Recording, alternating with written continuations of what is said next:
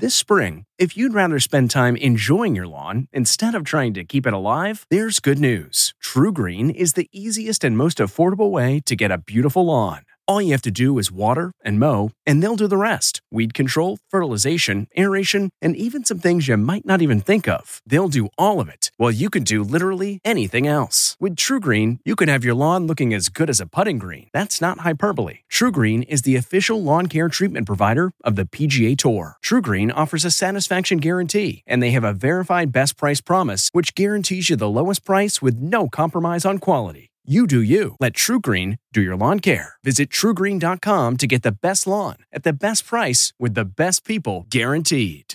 This episode is brought in part to you by Audible, your go-to destination for thrilling audio entertainment.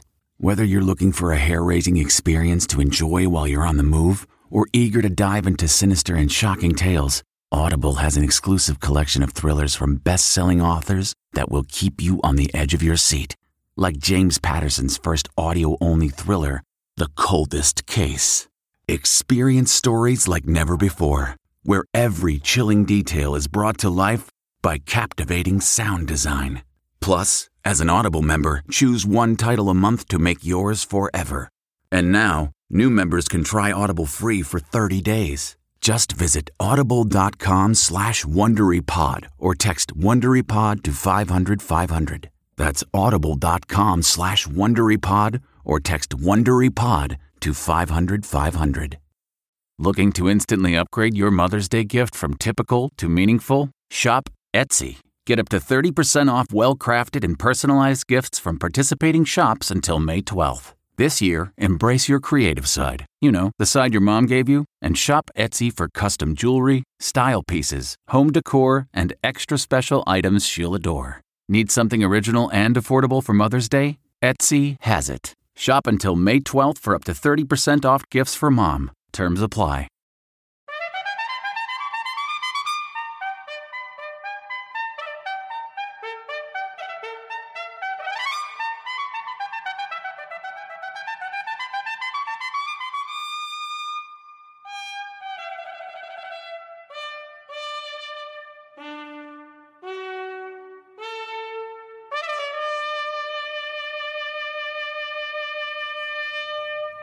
Good morning. I'm Jane Pauley, and this is Sunday Morning. For centuries, we've had a simple way of calling out those behaving in a disreputable manner. We've pointed an accusing finger and said, "For shame." Fast forward to today, when that accusing finger is likely to be tapping away on a keyboard, almost guaranteeing that act of shaming will be repeated by countless others around the world. Justified or not. David Pogue will report our cover story. In colonial times, we punished people by humiliating them in public, like this. But thanks to the internet, this is a horrible corporation with horrible values. Public shamings are once again in vogue, and they can destroy lives. They put my kids' elementary school address online. And they were like kindergartners and first graders. So that's when we moved out of the house. Later on Sunday morning, the anonymous online mobs and the lives they destroy. We have questions and answers this morning from Robert Pattinson, an actor first known for his character's peculiar thirst. He looks back and forward with Michelle Miller. Robert Pattinson rose to superstardom as a vampire in the mega-hit Twilight series. My family, we're different from others of our kind. We only hunt animals. Don't be confused. It's just gonna make it worse for me. But it's his newest role that has him on edge. My initial instinct is to say, like, oh, you could never do this. This is good. You can't do it. The evolution of Robert Pattinson, ahead on Sunday Morning. There's no denying the folks in one heartland town dream big. And Connor Knighton says we're all invited to see their handiwork. If you're planning a summer road trip to see the world's largest rocking chair, the world's largest mailbox, the world's largest knitting needles, pitchfork, golf tee, and more, you only need to make one stop. Little Casey, Illinois. A small town with a big idea. Later on Sunday morning. Stranger Things is a smash hit TV series with lots of devoted fans and a truckload of Emmy nominations to boot. Mark Strassman will show us why.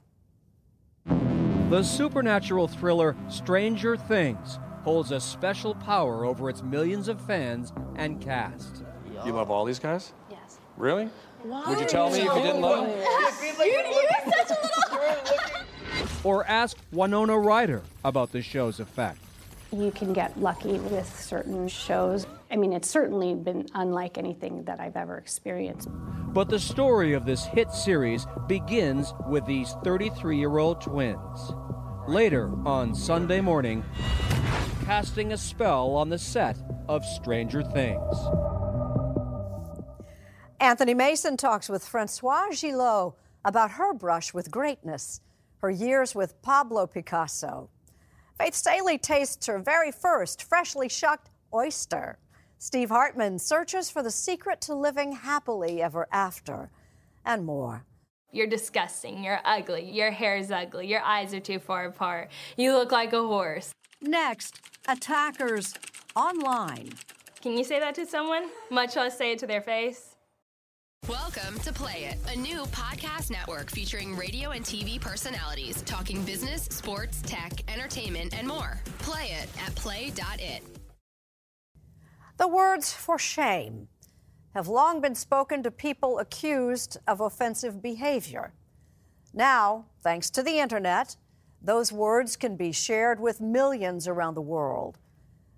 Our cover story is reported by David Pogue of Yahoo Finance. Last Friday night, Kyle Quinn, an assistant professor at the University of Arkansas, was enjoying a pleasant night out with his wife. We went up to Bentonville, Arkansas. There's a Crystal Bridges Museum. I saw some nice art exhibits with my wife, and we went to dinner up there and just had a lovely evening. Okay, so what's the first inkling you had that something was amiss? There was a lot of frantic emails from the university trying to reach me, and I thought my weekend was about to be ruined. While Kyle Quinn was at that museum in Arkansas, white supremacists were gathering in Charlottesville, Virginia. And on the internet, outraged onlookers misidentified Quinn as one of the participants. Have you seen the picture of the real guy? Do you think there's a resemblance? Not really. I understand I've got a beard. I understand that some people could see a resemblance there, but anyone that knows me knew right away that that's not me. But people who didn't know Quinn decided that he had to be punished. What sorts of messages were you getting? Really vulgar messages that you could never air. There were messages coming to my email, messages on my work phone, things on Twitter, Instagram, Facebook as well. Can you give me a sample? They were all implying that obviously I was a racist. That was Kyle Quinn's introduction to the modern form of public humiliation known as internet shaming, where online mobs descend upon one person in a wildly out-of-proportion attack. Were these threats to your safety? I mean, death threats? The most troubling thing to me and my wife really was someone identified where we live, our home address. Anytime you have an angry mob and someone says, hey, this is where the guy lives, that's a threat in my book. So we decided to head over to a friend's house for the evening. The internet mob was so aggressive that the real man in the photo, Andrew Dodson, came forward, expressing guilt that attacks were directed at Kyle Quinn. I'm certainly an example that mistakes can be made. Internet shamings have become sadly routine. Even President Trump joins in. Sometimes the public piles onto someone famous, like comedian Kathy Griffin, who posted a gruesome anti-Trump photo. But other times it's a non-celebrity, like Walter Palmer, a dentist who shot Cecil the Lion in 2015. Or James Damore, the Google employee who was fired after writing that men are more biologically suited to technical jobs than women. It's profoundly traumatizing, and people kill themselves. I mean, I know of 4 suicides in the last couple of months. John Ronson has written a book about internet shaming. He tells the stories of regular people who become the target of intense internet harassment. It all begins when something you post, intended only for your circle of friends, makes its way to the wider online public. It can just go around the world. Millions of people will know about this human being that nobody had heard of an hour earlier. Well, I'm waiting in line. I'm next in line. I'm pretty excited about my free water. Which brings us to Adam Smith. He became a target in 2012 after he recorded a tense exchange with a cashier at a Tucson Chick-fil-A on his phone. You know why I'm getting the free water, right? I do not. Because Chick-fil-A is a hateful corporation. The plan was to be part of a YouTube protest. This is a horrible corporation with horrible values. I never yelled or called her names or anything, but it got a little heated. I hope you have a really nice day. I will. I just did something really good. I feel purposeful. And I thought, yeah, I'll just upload it. The mob soon descended. We received letters that had pictures of people having sex and hate and swastikas, and someone mailed feces through the mail. And then it got really bad. And they put my kid's elementary school address online. And they were like kindergartners and first graders. So that's when we moved out of the house. Smith lost his job as a CFO. He wound up on food stamps and then separated from his wife. I started questioning things that I never had questioned in my life, whether or not I should even be alive. I am going to find you and I'm going to rape you and torture you and rip each of your limbs off one by one until you have the most painful death. If you're a woman, though, the abuse can go to a whole new level of viciousness. Can you say that to someone, much less say it to their face? Kendall Jones was a Texas cheerleader who enjoyed big game hunting with her father. Her hunts were licensed and legal, and big game hunters routinely take trophy pictures like these, but Kendall's photos went viral. You're disgusting, you're ugly, you're fat, your hair's ugly, your eyes are too far apart, you look like a horse. The goal is to destroy the person. John Suhler is a clinical psychologist at Rider University in New Jersey and the author of Psychology of the Digital Age. I asked him how people can treat strangers this way. A lot of this boils down to a lack of empathy for someone online. There's a tendency to see that person not as a real individual, but as an object, as a target. Internet shamings follow patterns. The victim's post or tweet is taken out of context. That was true for Kendall Jones. Someone said I shot a tiger. They don't even have tigers in South Africa. And for Adam Smith. A lot of people didn't know that it was an organized protest. Or people are misidentified, like Kyle Quinn. Were you, in fact, in Charlottesville at all? Nope. The shaming usually dies down after a week or so. But according to John Ronson, for the victim, it's not over quite so soon. A year and a half is when they get a new job, and they're not thinking about it every morning, and they're not waking up in the middle of the night. But even then, a shaming is tied to the victim forever. Their Google search results will always have this transgression at the top. What is the advice you would give to the shamee? I know what it's like to be you. I'm sorry. Can you say it does get better? It can get better if you face what has happened and you really come to terms with what happened. You really did get ostracized and publicly humiliated, and it probably wasn't fair. He adds they should remember this. I would tell them that they are deeper than the comments, that they are love, that they don't need to question their worthiness. I wondered if there's any hope that the internet might become a kinder place. I wish that I could say that Twitter will be a haven where nothing abusive will ever happen, but we're not always going to get it right. Del Harvey is the vice president of trust and safety at Twitter.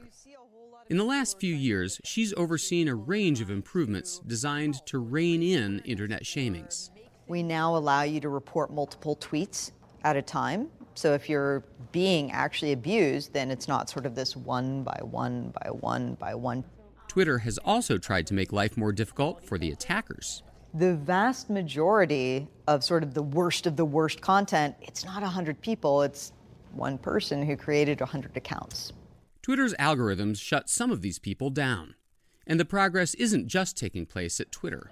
It's a long road to go, and there's still a lot of things that we already know that we want to work on. Are there people in your position then at Facebook and Reddit? Absolutely. And you guys communicate?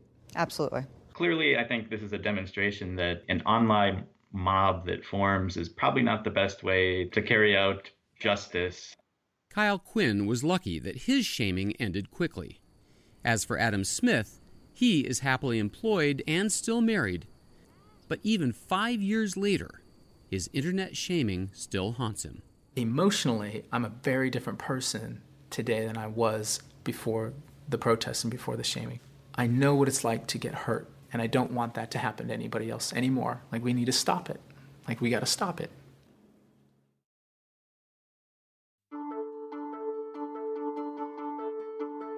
Ahead, canines of the cosmos.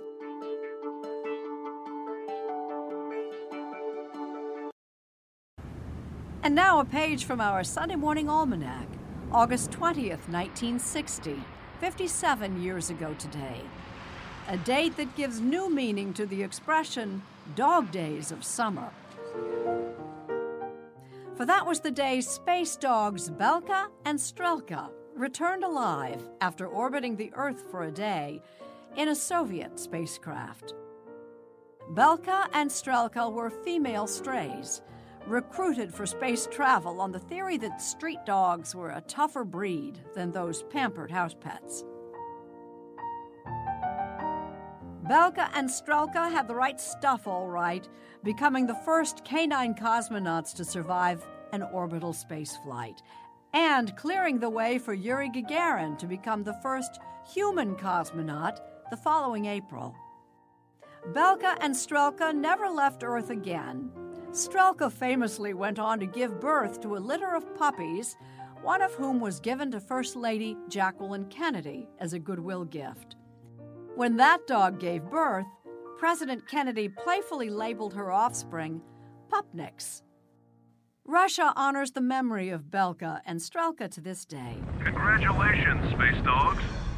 The animated movie feature Space Dogs, released in 2010, tells their story. And the real Belka and Strelka are still on view, stuffed, alas, beside their space capsule at the Memorial Museum of Cosmonautics in Moscow.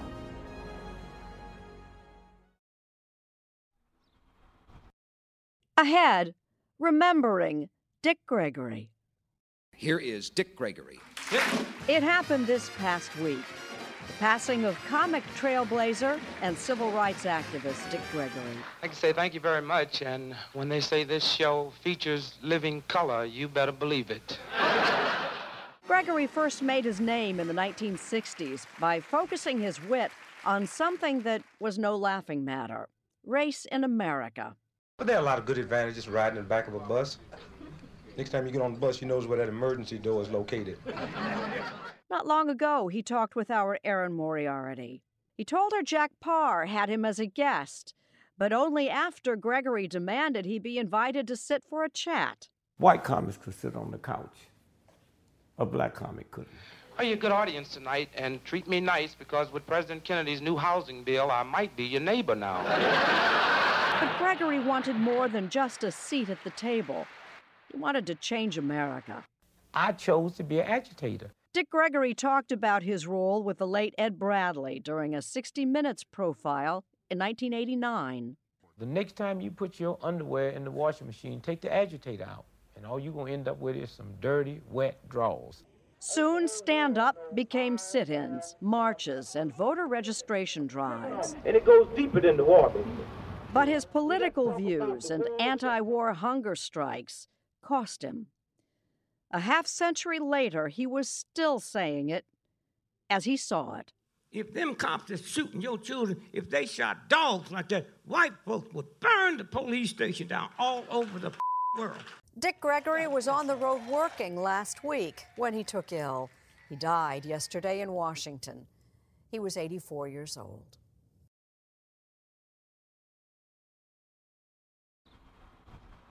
Up next. This isn't even world's largest. This is just big. Yeah, right here. It's just a big pencil, yeah. Just a big pencil. Living large. Dream big. That's what we're told. It's a lesson Connor Knighton tells us the folks in one small town have taken to heart.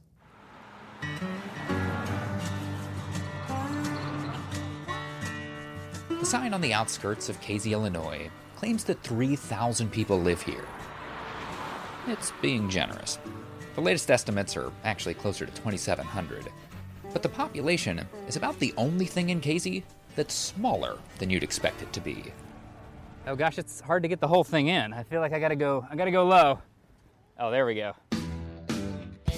Casey is home to the world's largest rocking chair, and the world's largest pitchfork, and the world's largest golf tee.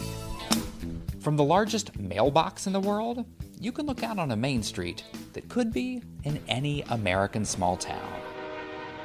Now, you've lived here all your life? All my life, yeah. What was it like when you started to see some of these businesses close down?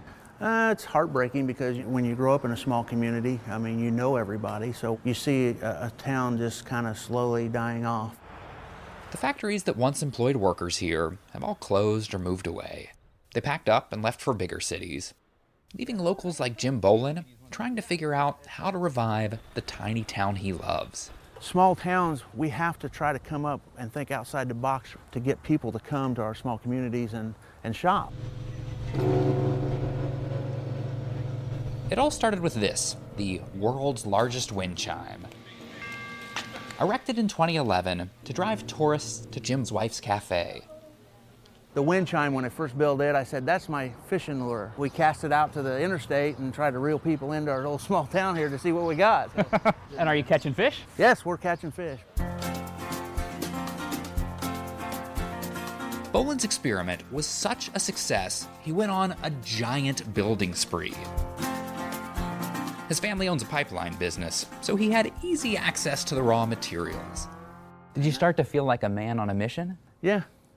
And because at this point, I'm thinking, okay, what can we do for our town? So I'm looking at different businesses and trying to find something that would correlate with their business. So, free of charge, he gave the candy shop up the street a whimsical pair of the world's largest wooden shoes. Do people come in just to see the shoes?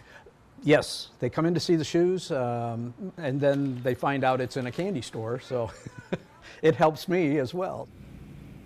He built a set of knitting needles to attract visitors to Jeanette Husinge's yarn shop. Is it a challenge to stay in business in a small town like this? Very much, very much. If it were not for the gift of these knitting needles, I don't think I probably could have stayed. Yes, believe it or not, there are people who come just to see the world's largest knitting needles.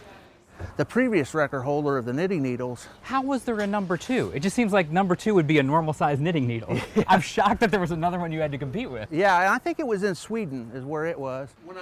Bolin meticulously researches his creations and works with the Guinness World Record Organization to get them certified. Along the way, he's built plenty of large items around town that aren't necessarily record holders. This isn't even world's largest. This is just big. Yeah, right here. Just a big pencil, yeah. just a big pencil. Yeah. The collection of giant objects has put Casey, halfway between St. Louis and Indianapolis, on the map. What's been your favorite so far? The rocking chair. From the rocking chair, you can see the license plates of all the cars that stop by. So those folks just shouted they're from Pennsylvania? Yeah, they're from Pennsylvania. Do you get people from all over? All over. California, Texas. And all these cars have given lifelong resident Jimmy Wilson a sight he thought he'd never see. The idea of a traffic jam in Casey, Illinois, is that a new concept? Oh my gosh, yes it is. And we have road rage now because we have all these people coming to town and they're going so slow and gawking around that people get upset. That's the kind of problem this town wants to have. And I'm telling you, I can't believe it. It's the greatest thing that's ever happened here. When the flag goes up on the giant mailbox, it means someone's dropped in another letter. A tourist, most likely, hoping to commemorate their trip. Just to know that people are excited about having a postmark from Casey, Illinois on their mail. What's that feel like? It's pretty cool to see kids and people get excited about something that they're doing in Casey. It's just, it's thrilling. It is. It's a special feeling, yeah. Big dreams and a bigger heart. All in a small town.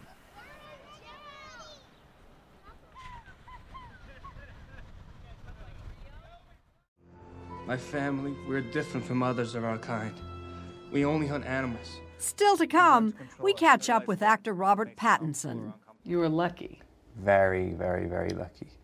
But first, are you alive?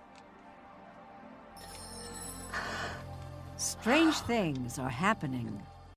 Welcome to Play It, a new podcast network featuring radio and TV personalities talking business, sports, tech, entertainment, and more. Play it at play.it.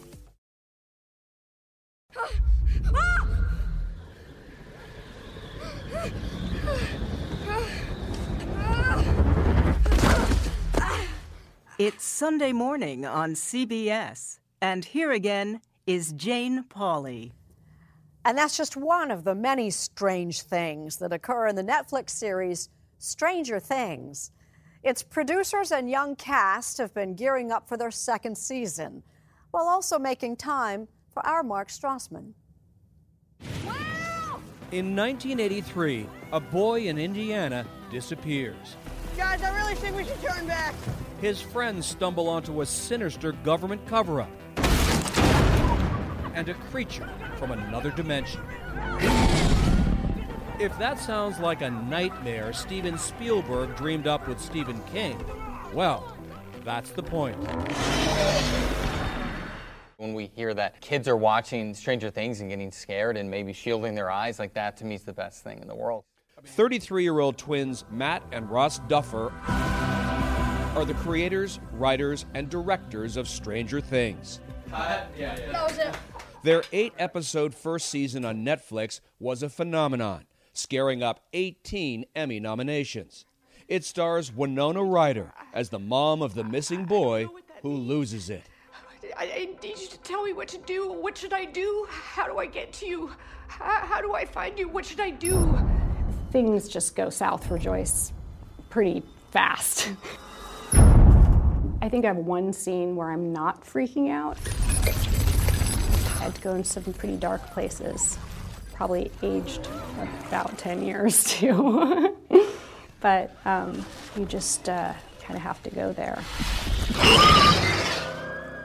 This past spring, filming was underway for season 2 in Atlanta. This is Mike's basement, or I guess the Wheeler family's basement, but mostly it's Mike's cave. Where we met the Duffer Brothers. Well, The Thing, I mean, this is one of my favorite movies, is The Thing. And they have a lot of favorite movies. Much of the series draws from their childhood fascination with the science fiction, horror, and adventure films they watched growing up in North Carolina. And because those movies often talk about Yeah. suburban life in the 80s, did you see your own lives reflected in those movies? That's why we fell in love with those movies and those stories. It was like because they were telling stories about people who we recognized in a setting that we recognized, oftentimes about kids that felt very much like us and our friends. By age 9, equipped with a home camcorder, they were making their own movies. We did start making movies in the 3rd grade. I think, they were terrible. Goblins.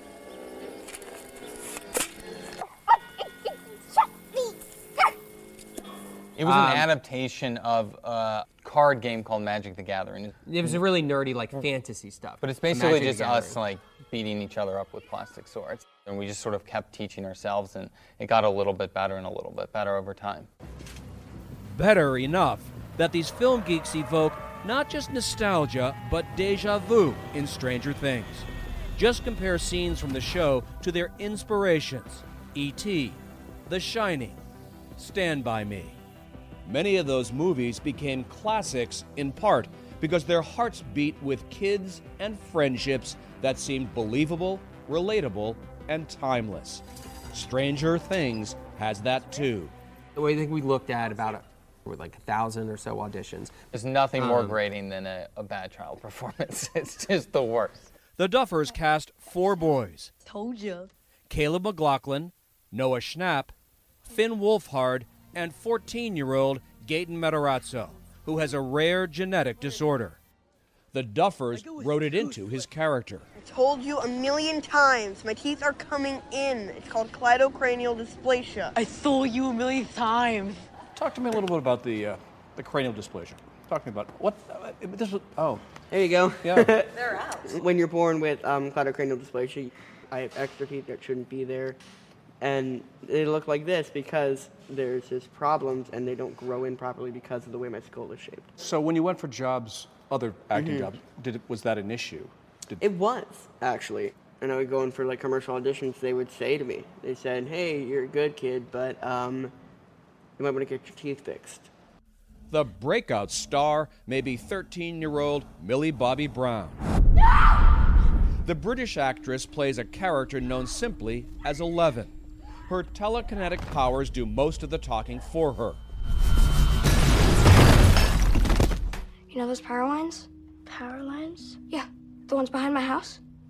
Yes. She spoke only 246 words throughout the first season, but that was enough to win an Emmy nomination. And when you first saw yourself with the short hair and... I loved it. You did? Mm-hmm. Because? Yeah. Because... It's different. It's not like every other teenage girl right now. Every teenage girl is usually blonde hair, blue eyes, beautiful. Oh my goodness, short skirts, mini skirts, crop tops. Yeah, no. Oh, California. I'm good. First of all, I would like a shaved head and some comfy clothes, and that'll do me. On the other hand, I would be blonde hair, blue eyes. Ta-da! Poltergeist. I thought I wasn't allowed to see him. I changed my mind. From new faces to familiar faces like Winona Ryder, the star of Beetlejuice and Edward Scissorhands, it's a role many are calling a comeback. I'm here! They start using that word when you're basically in your late 20s. I don't know where my boy is. He's gone. I understand the debate about roles for women like my age. There are times when it feels like there's a real drought, but I do think you can get lucky with certain shows or certain directors, and you know, hopefully that will keep happening. I don't know. Darkness falls across the land. The midnight hour is close at hand. This trailer for Season 2 of Stranger Things, which debuts in October, already has more than 45 million views online. But don't expect many clues. Are there more monsters out there? There are definitely supernatural. There's more evil, yes. Yes, I'll say that. There's a greater evil. This much we do know. Season 2 will be another love letter to 1980 cinema from two of its biggest fans.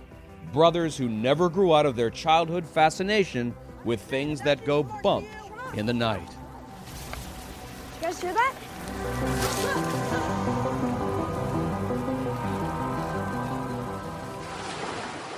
Ahead, how I spent my summer vacation. Some people come back from their summer vacation with lots of pictures, adventures, and ideas they've picked up along the way about how they're going to change their lives. That was not my vacation.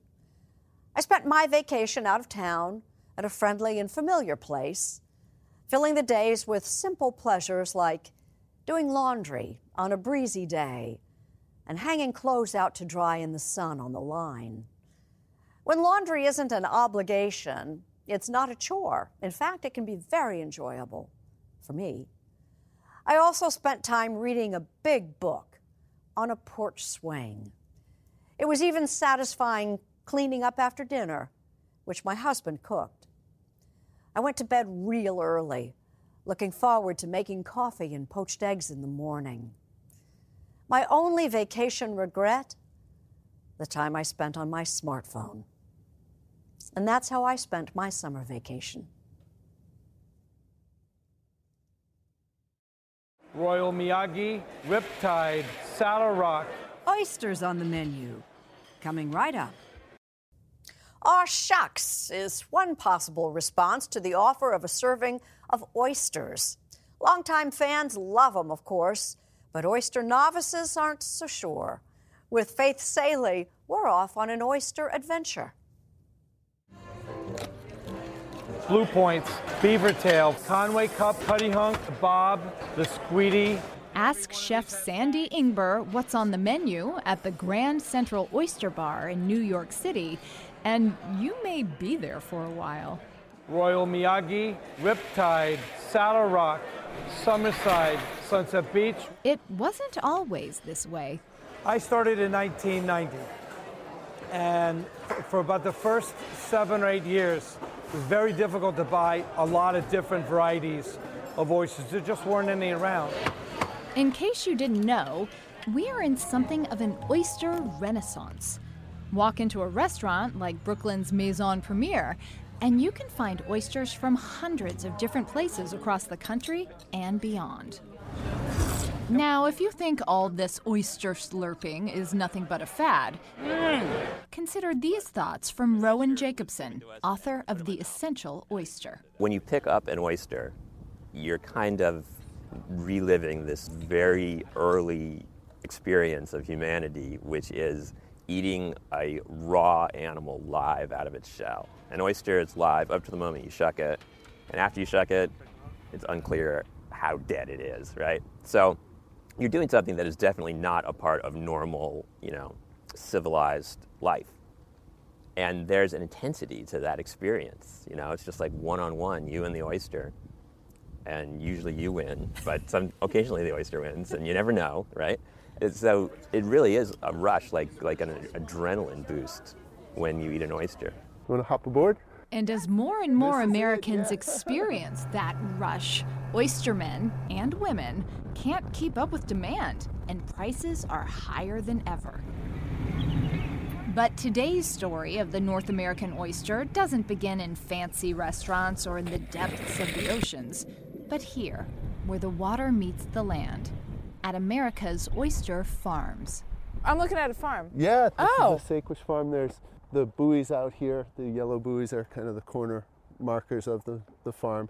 Skip Bennett has been raising oysters in the brackish waters of Duxbury Bay across from Massachusetts' Cape Cod for 20 years, steadily adding new farms to keep up with demand. Since 1995, how much has your business grown? It's grown probably on average about 40% annually.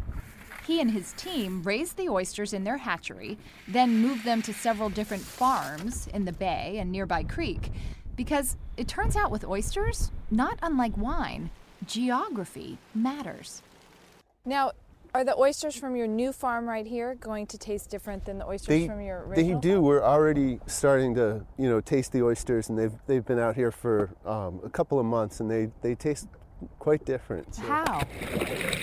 It's really has to do with the location, and in oyster farming, it's the salinity and the type of plankton or food that's in the water, and the chemistry of the water. Now get this, oyster farmers never have to feed their livestock.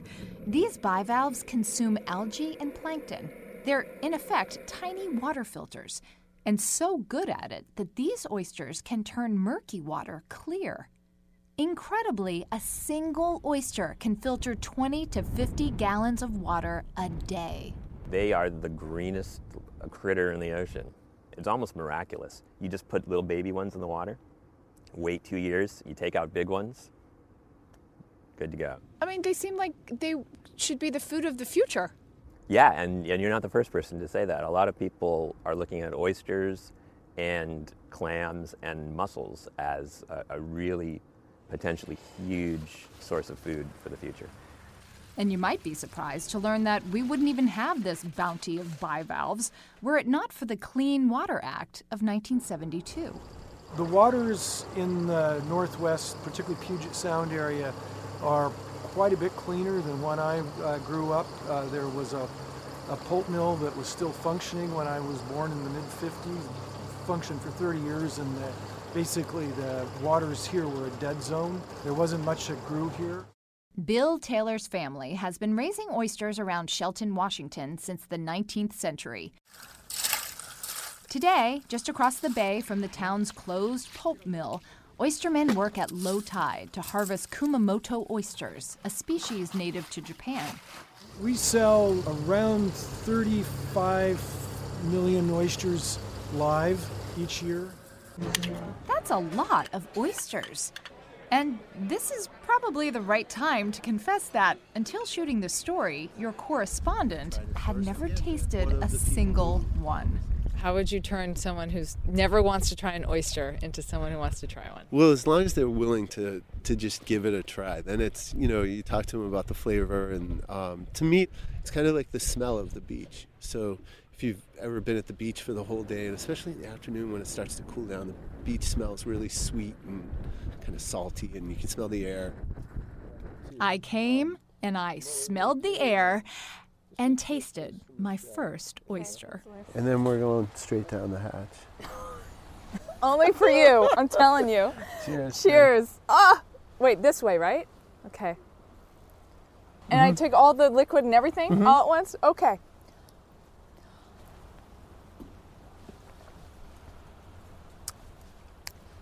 It tastes like the ocean. Yeah. I didn't chew it, I'm sorry. That's all right. Baby steps. Your baby steps, yeah. We're going to work you into this. Married 61 years. It'll be 59 in December. Next. Soon be 53. 54. Okay. Happily ever after. Is there a surefire formula for staying married happily ever after? Steve Hartman is making inquiries. We came to Indiana looking for one of life's most elusive secrets. We'd heard that deep within Knox County, Indiana, back amongst these cornfields, there was a cluster of people who had all unlocked the mystery of a long and happy marriage. Married 61 years. It'll be 59 in December. 55 in November. Soon be 53. 54. Okay. But here's what's even more remarkable. They're all related. Together, the 8 Klinkenbeard siblings have amassed nearly half a millennia of marriage, 449 years total. So I figured if anyone had the secret to wedded bliss, it would have to be these couples. Everybody just kind of gather in. So I gathered them for a series of interviews. And here's what I learned. Look right here, big smiles. If you want to stay married forever, women, you need to speak your minds. I could tell when she was ticked. Or not. I usually keep my mouth shut. And men, you need to be deferential. You treat a lady like a lady. Or not. I said I love to fish, and I'm not going to change that. Unfortunately, almost everything I got was a contradiction. There is temptation. I never was tempted. Really, the only thing the Klinkenbeards could agree on was what their mother Dorothy taught them and told them repeatedly, that except in very rare circumstances, divorce should not be an option. She instilled that in us kids, My mom was pretty stickler about that. When we said I do, to me that meant however long we lived. It meant suffering through some bumpy times. But the oldest brother, John, says it's well worth it in the end. Well, I've been married 65 years. John sat on the couch alone because his wife Lillian is in the hospital. I don't know how I'd get along without her. I never got my easy answer to what makes a happy marriage. We love one another, so. But I did get 8 solid reasons to never give up looking. I couldn't imagine being life without her. I'm Edward Cullen. You're Bella? Still to come, actor Robert Pattinson, looking good. And later, the painter and his muse. Welcome to Play It, a new podcast network featuring radio and TV personalities talking business, sports, tech, entertainment, and more. Play it at play.it.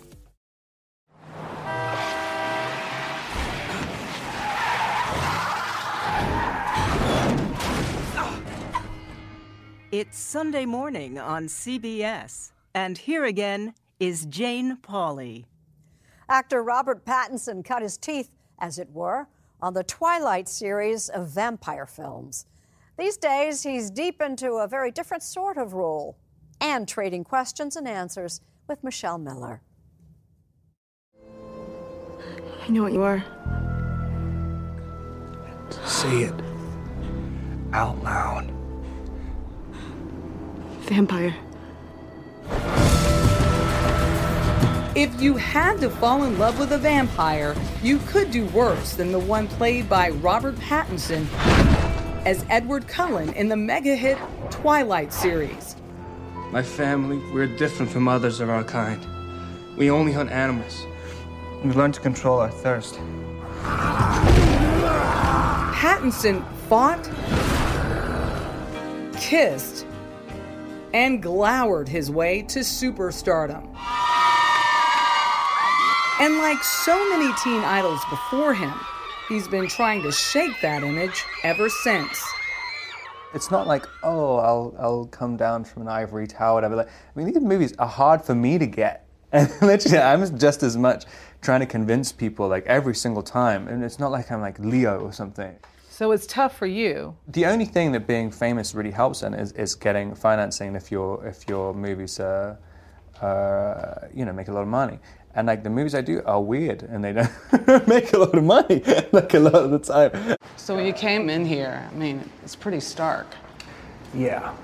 Perhaps that's why on a Thursday afternoon in August, we met up with the now 31-year-old actor at, of all places, a jail in Queens, New York. Something happened. My brother's been arrested. He's being held at Rikers Island. I want to get him out tonight. Where he went to do research for his new film, Good Time. Did you actually go inside the cells? Spend any time in there? Yes, but How long? Well, I tried to get permission to have to stay for like overnight for a few days, but yeah, the prisons commissioner was saying it's too dangerous even if you're in protective custody. Don't be confused. It's just going to make it worse for me. How much money can you get right now? If he's all but unrecognizable in the role, that's by design. You're either leeching off mommy, or leeching off welfare, or living off the government in jail. That's you! I think it's so much of life. People are trying to put you in a box and define you all the time, and it's just exciting to have a job where you're allowed to consistently break the walls of the box around you. Yo, my man, turn around. He's all right. We didn't do anything wrong. Get back here. That desire to break free is one reason he reached out to brothers Josh and Benny Safdie, hoping to work with them. Are you feeling this? Are you feeling the currents I'm feeling right now? Yeah, I'm cold. You cold? Yeah. Let's get to Virginia, man. My initial thought was he's not right for this project we're trying to do. Excuse me, you Peter? Yes, I am. We're in the middle of saying hello. Despite their initial misgivings, they discovered, as millions of fans have, there's just something about Robert. So they put their other projects on hold and wrote this film especially for him. I was very aware of what Rob was doing with his career choices. I thought that his conviction as an actor's purpose wasn't a commercial one. He was searching. He was searching for something. And that was interesting. He was after a greater purpose. When we sat down with Pattinson on the set of the film, he admitted he's still a little ambivalent about his success as an actor. My main thing, which is what I've always had the fear of since I started acting, is that everyone's just going to see through it and just see you're just some kid from London, like, basically. And so you always think people are just going to see through whatever character you make. Born in London, Robert Douglas Thomas Pattinson is the youngest of 3 children. His father, Richard, imported vintage cars. His mother, Claire, worked for a modeling agency. Pattinson started acting by accident. One of the plays one year, all the tall people left, and I was the only one tall enough to like play this role. And then ended up getting an agent from that, and kind of spiraled. Like, you were lucky. Very, very, very lucky. And when you have to kind of, you spend the rest of your life sort of trying to come to terms with why you were lucky. And I still haven't really figured that out yet. But you know what luck is? What? When preparation meets opportunity. Yeah, I feel like I had it the other way around. Like, the opportunity and then sort of like kind of built up to, just sort of worked for it after the opportunity. The Hogwarts champion, Cedric Diggory. Case in point, after his breakthrough role as the handsome yet doomed Cedric Diggory. Thanks. In 2005's Harry Potter and the Goblet of Fire. For a moment there, I thought you were going to let it get me. Pattinson says he struggled to find work. I'd been living off Harry Potter money for ages. I'd blown all of that, and then didn't realize you had to pay tax at the time. So I was completely broken and got a big tax bill. And I loved my agents in America, and so came over and tried to get a job. Hello. I'm sorry I didn't get a chance to introduce myself last week. I'm Edward Cullen. You're Bella. The job he got was the role of a lifetime in the Twilight series. You'll always be my Bella. The result? Fame, fortune, and the never-ending glare of the spotlight. Straight ahead!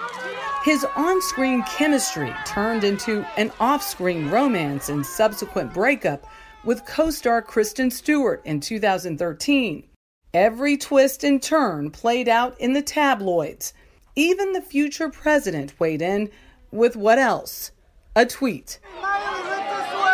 And that media attention hasn't let up on his latest relationship with British pop star FKA Twigs, despite efforts to keep his personal life off limits.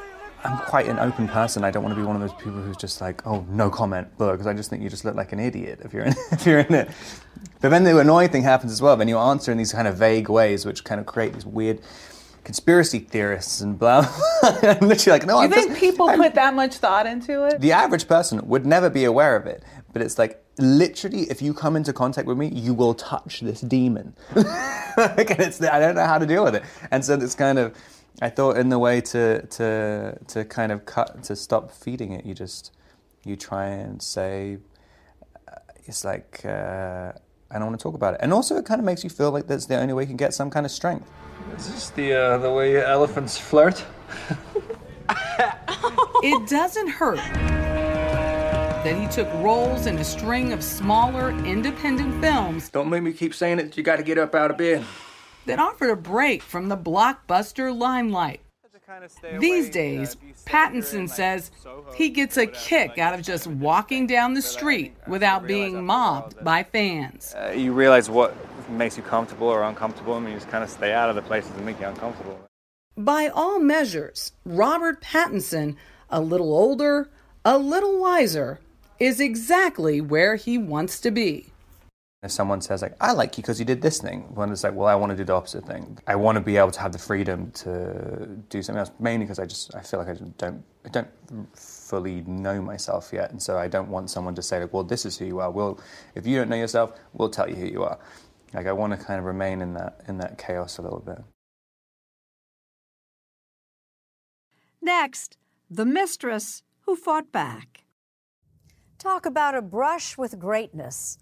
When it comes to reminiscing about the past, it's hard to beat the story one very accomplished painter tells Anthony Mason.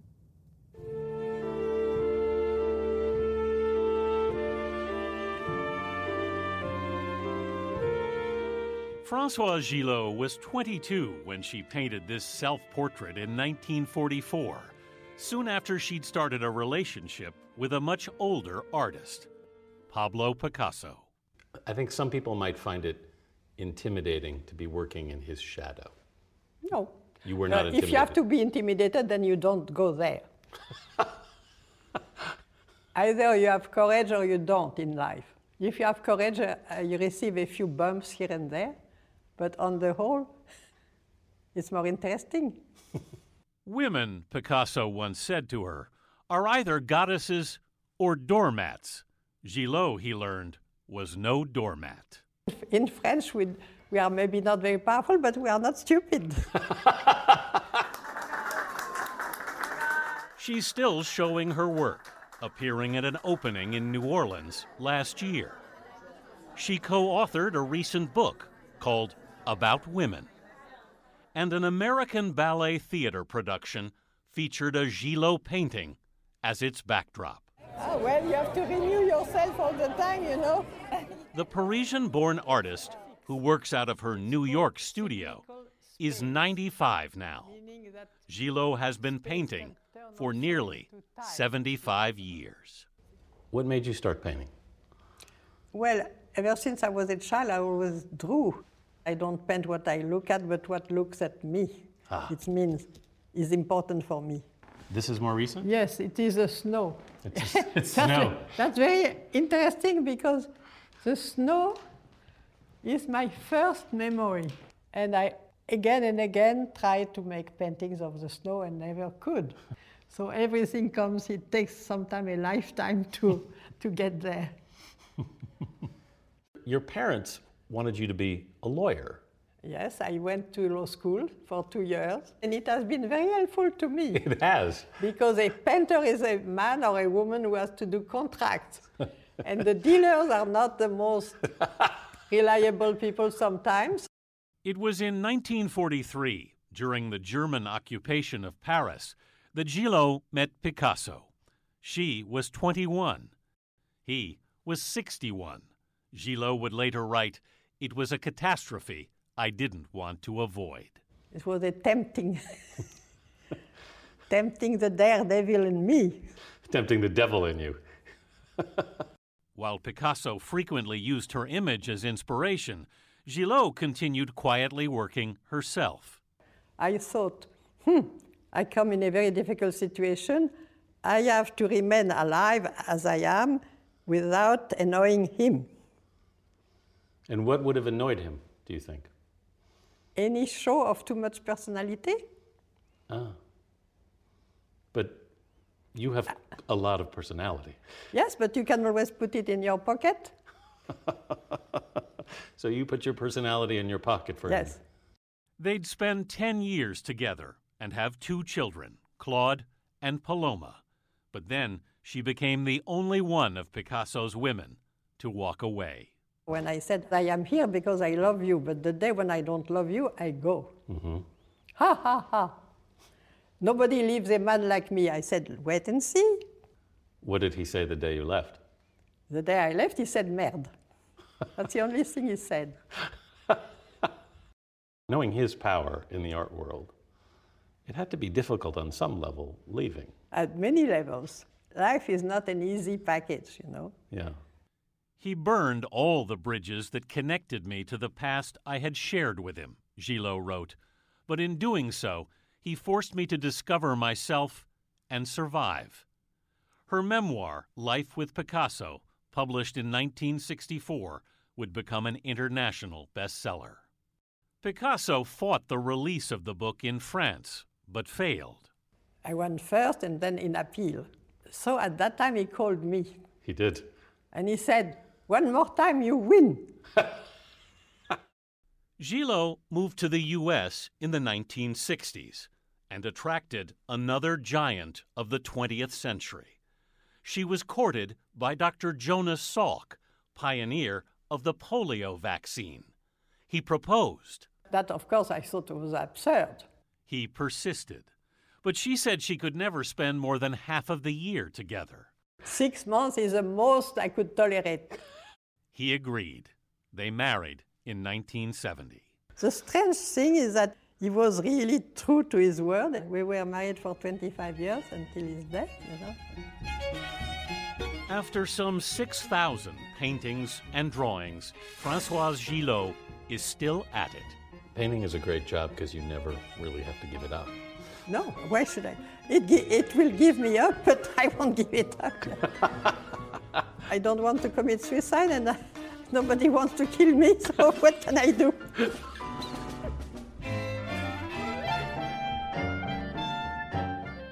Coming up, for most of us, tomorrow's eclipse will be a once-in-a-lifetime event.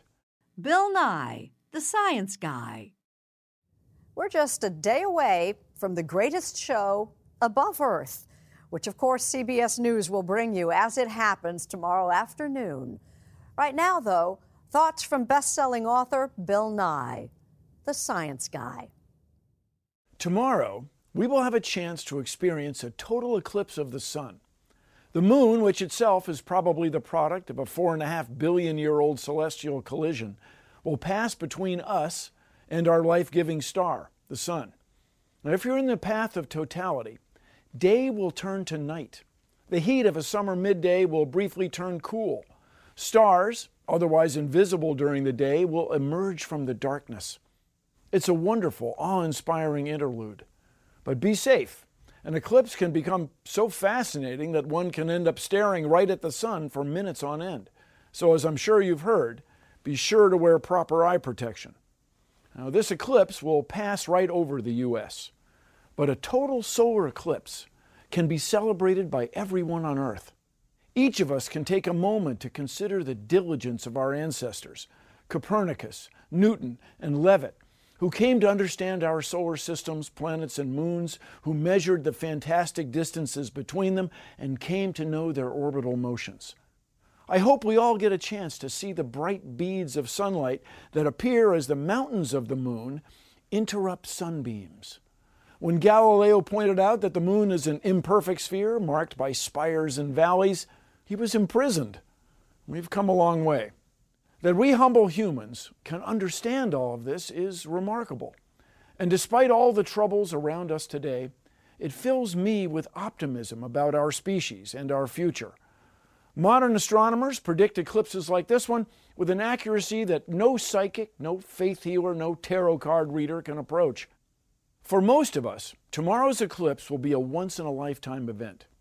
Delight in its beauty, but also appreciate that our science got us here. I hope this brief period reminds us all that we share a common origin among the stars and that we are all citizens of the same planet.